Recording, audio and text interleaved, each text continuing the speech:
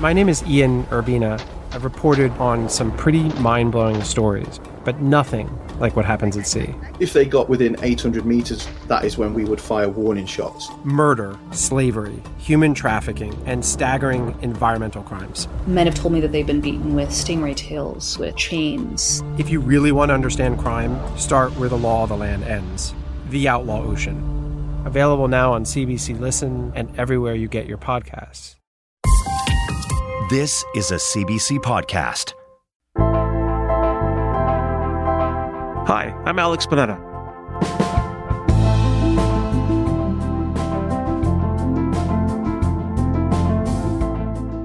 Last month, at a stop in Edmonton, Conservative leader Pierre Poilievre lamented the state of the country, as he often does. What's happening to our cities?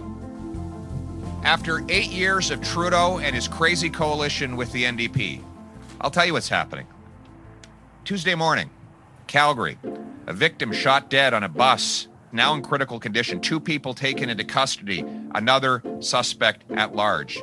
Tuesday afternoon, Calgary, police discover a corpse in a suitcase. Wednesday, Crime. It's been generating a lot of attention lately. And there are 2 ways to interpret recent trends. One way sounds kind of scary. Canada's homicide rate jumped 42% within the last decade. Attacks have increased on public transit. But there's another way to look at this, where the numbers seem less frightening. Nationally, the violent crime rate is actually lower than it was every year from 1998 to 2008. That streak is even longer for major cities like Toronto, Vancouver, and Winnipeg. Non-violent crime is even trending down. Globally, Canada has one of the lowest homicide rates. Plus, most violence is still committed by people who knew the victim, not by a random stranger. But you wouldn't know it to hear the Conservatives tell that story.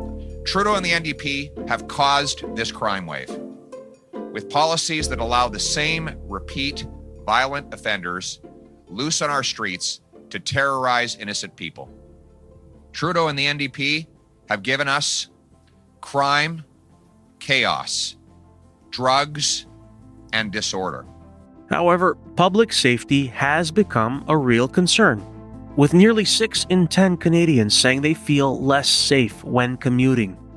So a week ago today, Federal Justice Minister David Lametti introduced new bail reform legislation to address that anxiety. If passed, Bill C-48 would make it more difficult for some repeat violent offenders to get released from prison on bail. My first guest is my colleague JP Tasker, who works with the CBC's Parliamentary Bureau. He's here to explain the Liberals' bail reform legislation and the political pressure campaign that preceded it. Then we'll talk to a criminal defense lawyer who thinks this is all misguided.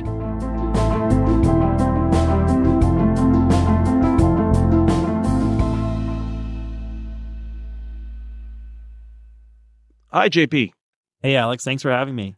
Okay, so just to back up a little bit, the opposition isn't alone in calling for changes to Canada's bail system. This legislation, Bill C-48, comes after the premiers from the provinces and territories publicly raised concerns about repeat offenders. We're seeing too many innocent people lose their lives at the hands of dangerous criminals and repeat offenders who should have been behind bars. We need to ensure that there's bail reform with the federal government, and so we're still calling on that. He needs to change the rules. So the assumption is if someone is a repeat violent offender, that they're kept behind bars and not released back into community. It's very straightforward. What were they concerned about?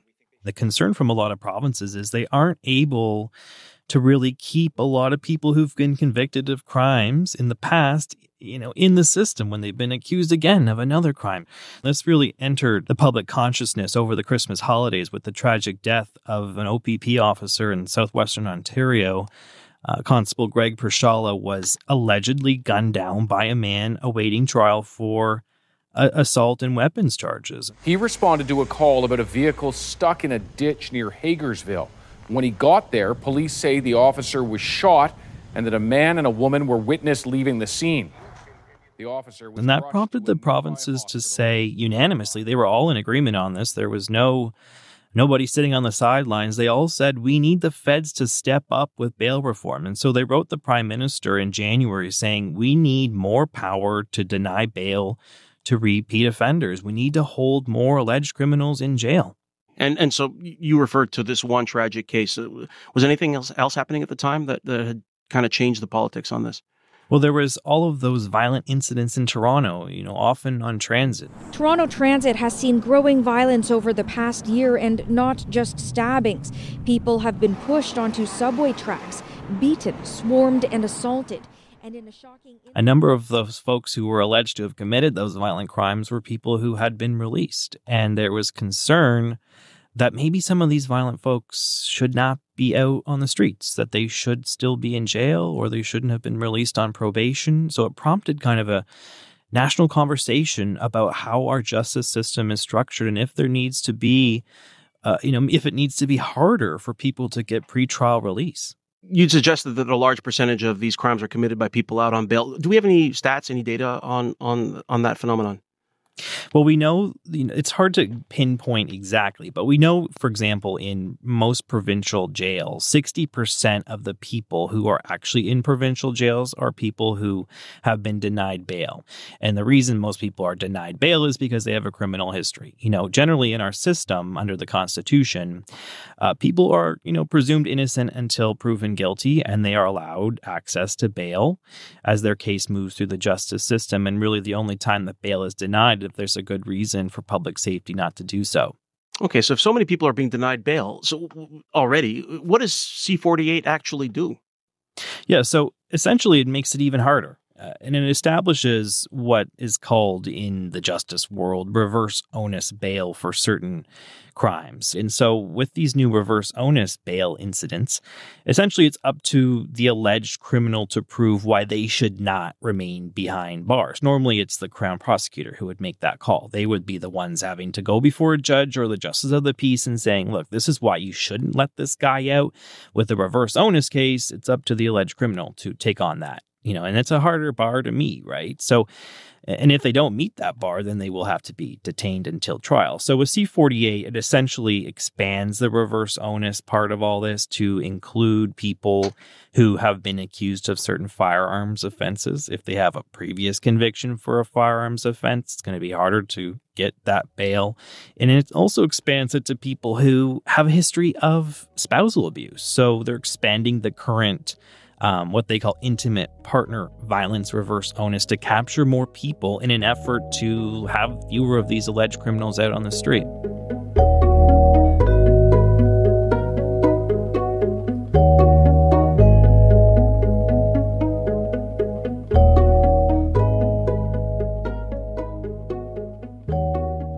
We hear Pierre Poilievre saying that violent crime has increased since the Liberals have been in power. They've been blaming rising crime on another piece of legislation the Trudeau government passed in 2019, Bill C-75. And there is some context there to go through. So, okay, what did that specific bill do?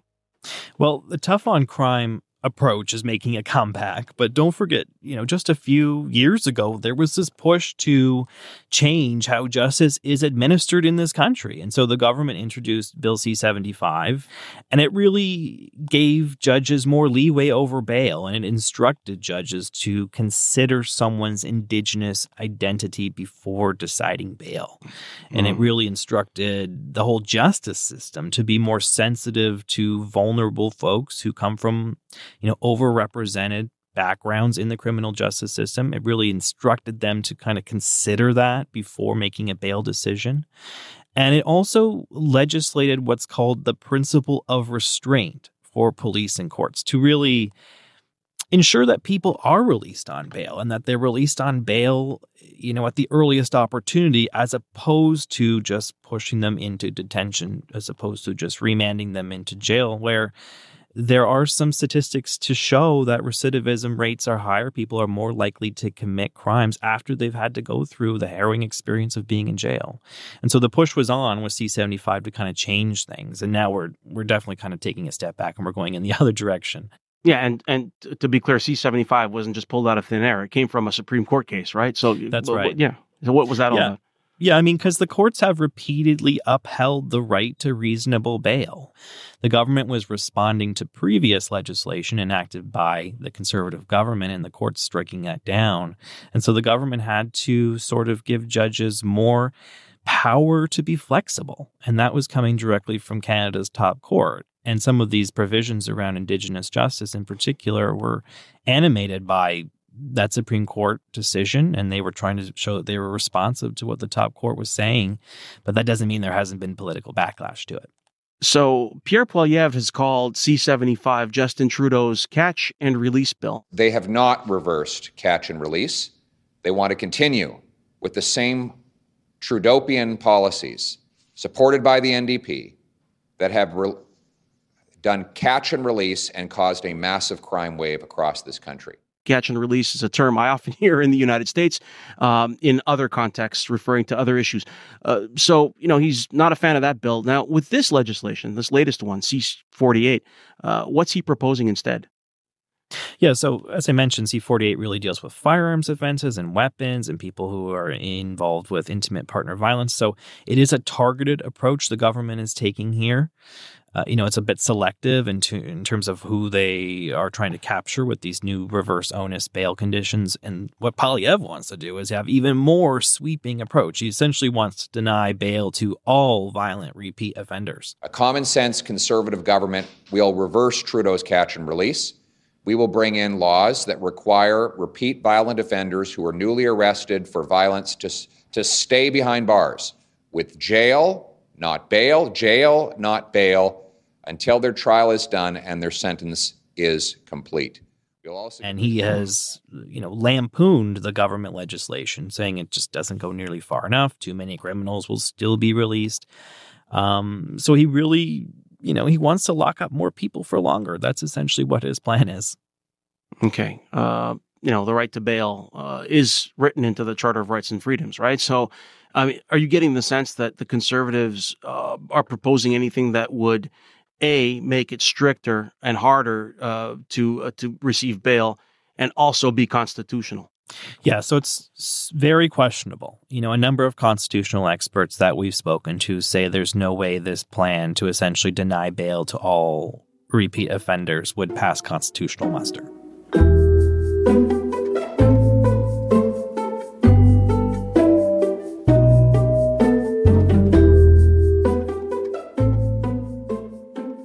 Let's talk about the broader political context here. This is not the only crime-focused policy we're seeing from the Liberals right now. They've made amendments to their controversial gun control legislation. Earlier this month, Public Safety Minister Marco Mendicino announced $390 million in spending over 5 years to crack down on gang violence. Is this a new priority for them? Like, what's going on? Why is all this crime talk happening right now? And what's the politics for the Liberal government? Well, there has been a crime surge, right? And they don't want to seem tone deaf. Where is a lot of this crime centered? Well, suburban ridings in Toronto itself, the Lower Mainland in British Columbia, in some of the population centers in Quebec. And those three areas are very important to the Liberal government and their possible re-election chances, right? So it ultimately is a political decision. There are a lot more voters, I suspect, that want to tackle crime than want to defund the police. So they're trying to seem attentive to these issues, I think. They're, as you mentioned, cracking down on firearms. They're going forward with this bail reform. They've kind of dropped all of the talk that came about after the murder of George Floyd, right, in the United States, and some of the push there then to change things, right? They're kind of backing away from all that in response to Poilievre, in response to the provinces, in response to all the various groups in our society who are worried about crime. So yeah, I don't think this is going to go away. I think that they will push ahead. And, it's not necessarily something that could damage them politically. There aren't too many politicians out there right now who want to say how we're approaching crime might be a little too heavy-handed. Okay, well, hey, JP, thanks for joining us. I really appreciate it. Thanks so much, Alex.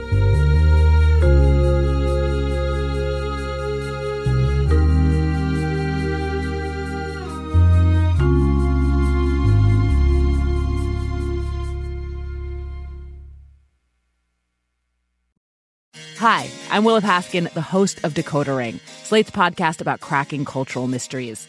On Decoder Ring, we dive down rabbit holes and obsessively explore questions hiding in plain sight. Like, why has slow dancing gone out of style? And when did we all become obsessed with hydration? And where did the word mullet, to describe a hairstyle, come from? That's Decoder Ring, named one of the best podcasts of 2023 by the New York Times. Listen to new episodes every 2 weeks and make sure to follow us so you never miss one. The Liberals' plan to reform bail has received some positive response. BC Premier David Eby says he supports the bill. Police organizations across the country, they've also endorsed the plan. But not everyone is convinced.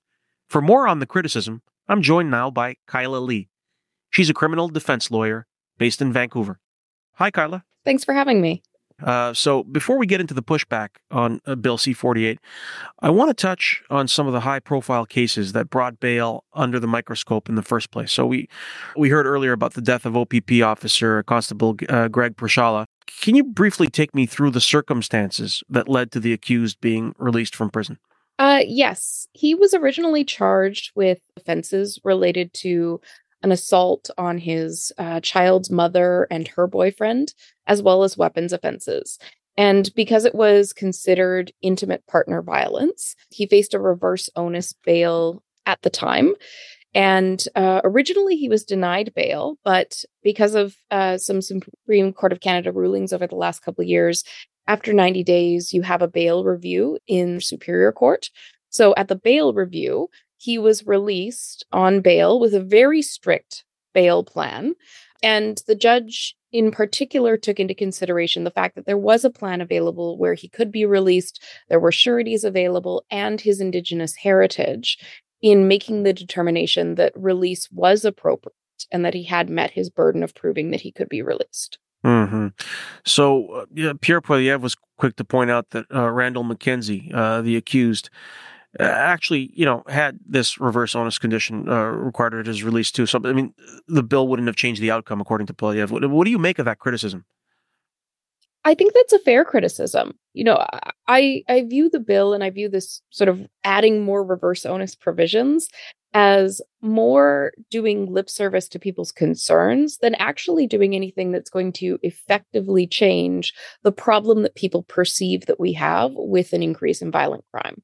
And so this national conversation, I mean, some of the things that people worried about crime will point out is violent crime index up, increase in the rate of sexual assault cases reported to police, an increase in hate crimes. The Conservatives, premiers, police organizations have said that a large percentage of this latest increase in crime we're seeing is coming from people who are out on bail. I mean, is that even that specific narrow point that bail is connected to some of the things I just mentioned? Is that true? Well, I mean, it might be that people are out on bail and they are the people that are involved in these increases in crime, but bail is not the culprit. And I think, pointing to the commonality of bail is drawing an inference that's not really appropriate to draw from bail. People are out on bail because they're in situations where they've committed criminal offenses in the past. But not all of those people who are on bail and then commit a violent offense are on bail for a violent offense. They may be on bail for something related to their driving or for petty thefts or property damage, not violence against another person. So, the distinction has to be drawn there. And then a lot of the reason that the people that are out on bail are the people that are then committing these additional offenses is because we don't have the proper supports in both our bail system and our social system generally to give people what they need to avoid being involved in crime, whether it's, mental health support, adequate housing, addictions treatment, a clean, safe supply of drugs. We don't have these structured supports in place for people. So people end up in cycles of crime. And it's not, well, it is to some extent some people's fault. It's not their fault that the system is failing them. And then they become overrepresented when they're facing all of these external challenges that have nothing to do with them being on bail.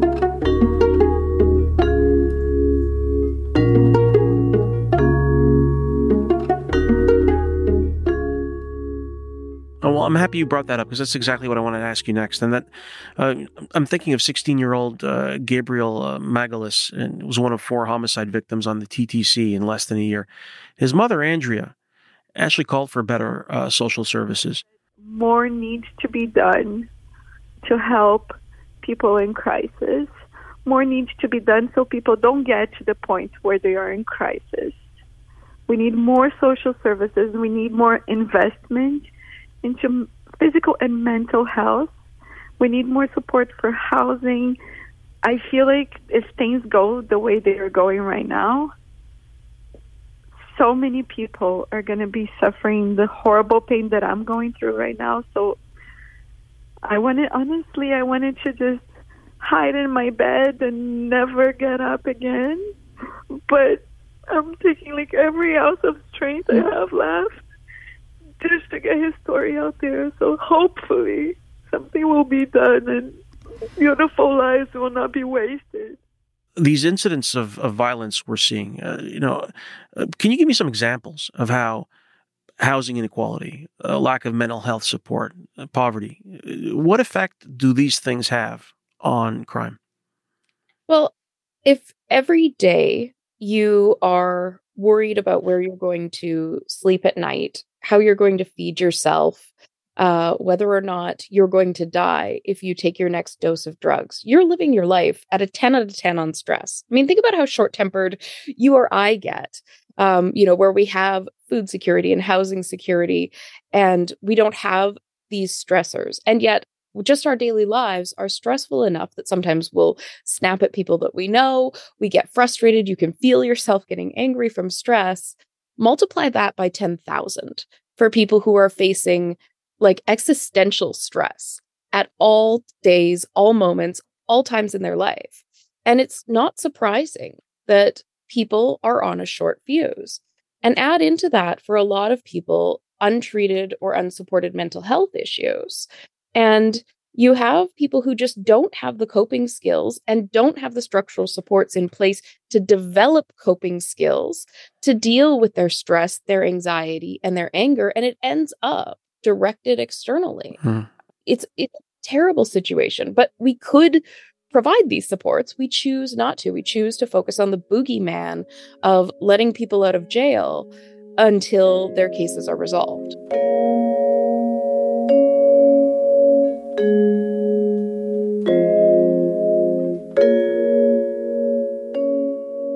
Let's talk about bail now. Something that's up statistically in this country is the use of pretrial detention. People are kept in jail while they're awaiting trial. From what I understand, there's been like a 400% increase in the number of suspects in custody since the late 70s. Can you give me an idea of what the consequences are of being jailed while you're awaiting your trial? Well, I mean, first of all, if you're jailed while you're awaiting trial, whatever connections and supports you did have in the community are cut off. Whether you were seeing a counselor, whether you had, some level of employment, or even just your access to your friends and family and community supports that you rely on for your mental health, all of that is cut off. Because pretrial detention is up to such a significant degree, our pretrial detention centers are usually overpopulated, meaning that instead of a cell that's meant to bunk 1 or 2 people, you now have 2, 4, 6 people all in this small space. So people are living without any dignity in these spaces. They're not fed properly. And because they're overpopulated, there's no access to resources. Pretrial detention, unlike post-trial detention, if you're convicted and sentenced to a jail sentence, has far less access to the limited resources that are already available in detention centers for programming like addictions and mental health support, even religious or cultural programming. It's all really cut off from people who are serving these periods of pretrial detention. And the consequence of those effectively inhumane conditions is that people are more likely to plead guilty to criminal offenses, even if they have a legitimate defense, or even if they maintain that they're innocent. They will plead guilty because it's so horrendous, they just want to get out. And there's an advantage to pleading guilty because you get 2 days credit for every 1 day you served in pretrial detention. So if you were going to face a 30-day jail sentence, you're only going to get 15 days of pretrial detention, and you'll have served your entire sentence. So it also, if you're waiting 6 months for your trial, you're going to spend longer in jail than you would if you were found guilty. So it ends up extorting guilty pleas out of people, which then gives people criminal records, which then turns people into these so-called repeat offenders when they get released from this system, cut off from their supports, having had no support in inhumane conditions, obviously struggling as a result of that, and end up reoffending.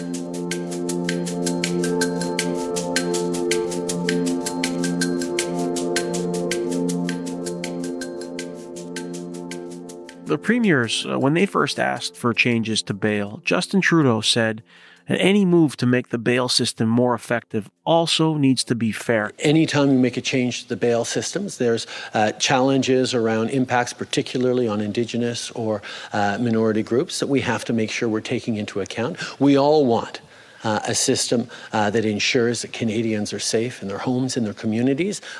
So you touched on this earlier, but what overrepresentation issues are we seeing in Canadian jails?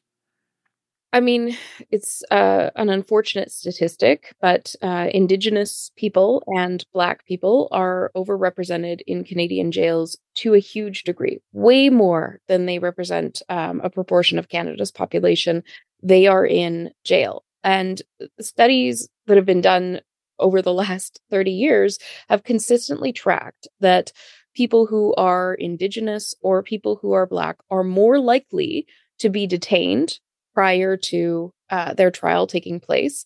They're more likely to be given longer sentences once they are sentenced. They're more likely to spend a longer period in time in pre-trial detention and to have less time to contact their lawyers and less amount of contact with their lawyers than people who are not from those communities.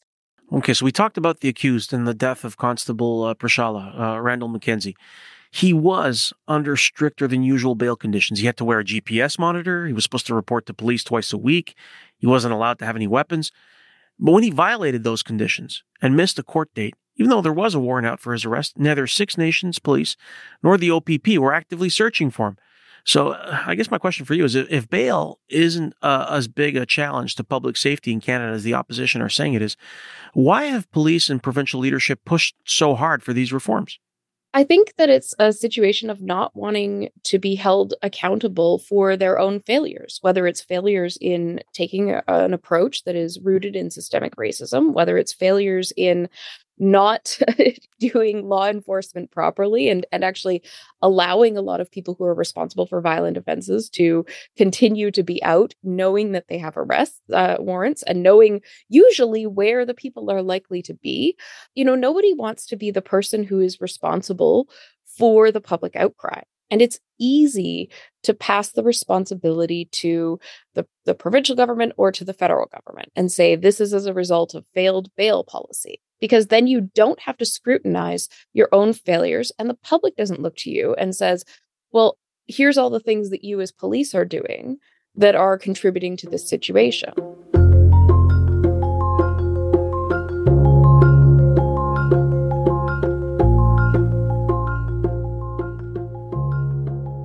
On to C-48. The premiers all wanted this reverse onus condition. And if C-48 passes, they're going to get it. But in your view, what are the downsides of taking this approach? Well, I mean, the downsides are we're going to see likely an increase in people who are held in pretrial detention. And that's only going to lead to worsening conditions, which is only going to lead to worsening outcomes when people are released from pretrial detention. It's also going to be really taxing on our court system because we have this 90-day bail review law where people are entitled to go to Supreme Court after 90 days and have their denial of bail reviewed. We're going to see more time taken away in Superior Court from judges who are deciding the big important cases. They're dealing with the murder cases. They're dealing with the violent offenders. They're dealing with the major drug trafficking cases. The things that we as society are most concerned about are being put on the back burner because we're detaining more people and having these hearings that have to take place within a certain amount of time. And then see the corresponding effect of that is that more charges end up being stayed or thrown out of court because of the delay getting things to trial. So, you know, ultimately, increasing the number of people in pretrial detention is only going to increase the number of people who are released because their cases weren't brought before court in a reasonable amount of time. Clearly, there are enough people who've pointed to some indicators that have people worried, enough so that the federal government has decided to introduce this bill. Public Safety Minister Marco Mendicino has said this new legislation will make communities safer. What do you think? If it's not really addressing the underlying issues with bail that you've identified, what are the Liberals really trying to accomplish with this legislation? I view this legislation as paying lip service to the concerns that the public is raising. It is a way for the federal Liberals to be seen as doing something. Most people have such a limited understanding of how criminal law works and how your constitutional right to bail works that if they hear, we're strengthening bail laws when it comes to violent offenses involving weapons, intimate partner violence, people are going to think that the bill is doing something. They're going to perceive the federal government as doing something, but they're not really doing much. They're not changing much. It is allowing the federal government to say, look, we responded to these criticisms. It's essentially, I view it as a move to keep them in power. Because if they did nothing, if they continued to say this isn't a real issue, this is being overblown by conservative politicians, they would not be reelected. They had to do something. And this, to me, seems like the bare minimum they could do to get away with it constitutionally. It may not even pass constitutional muster, but this is the bare minimum that they could do and still be probably on side with the Constitution. Kyla, thanks so much for taking the time to walk us through this today. Thanks for having me.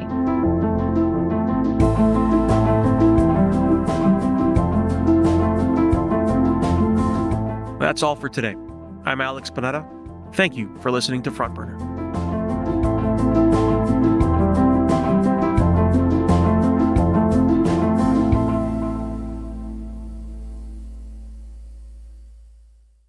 For more CBC podcasts, go to cbc.ca/podcasts.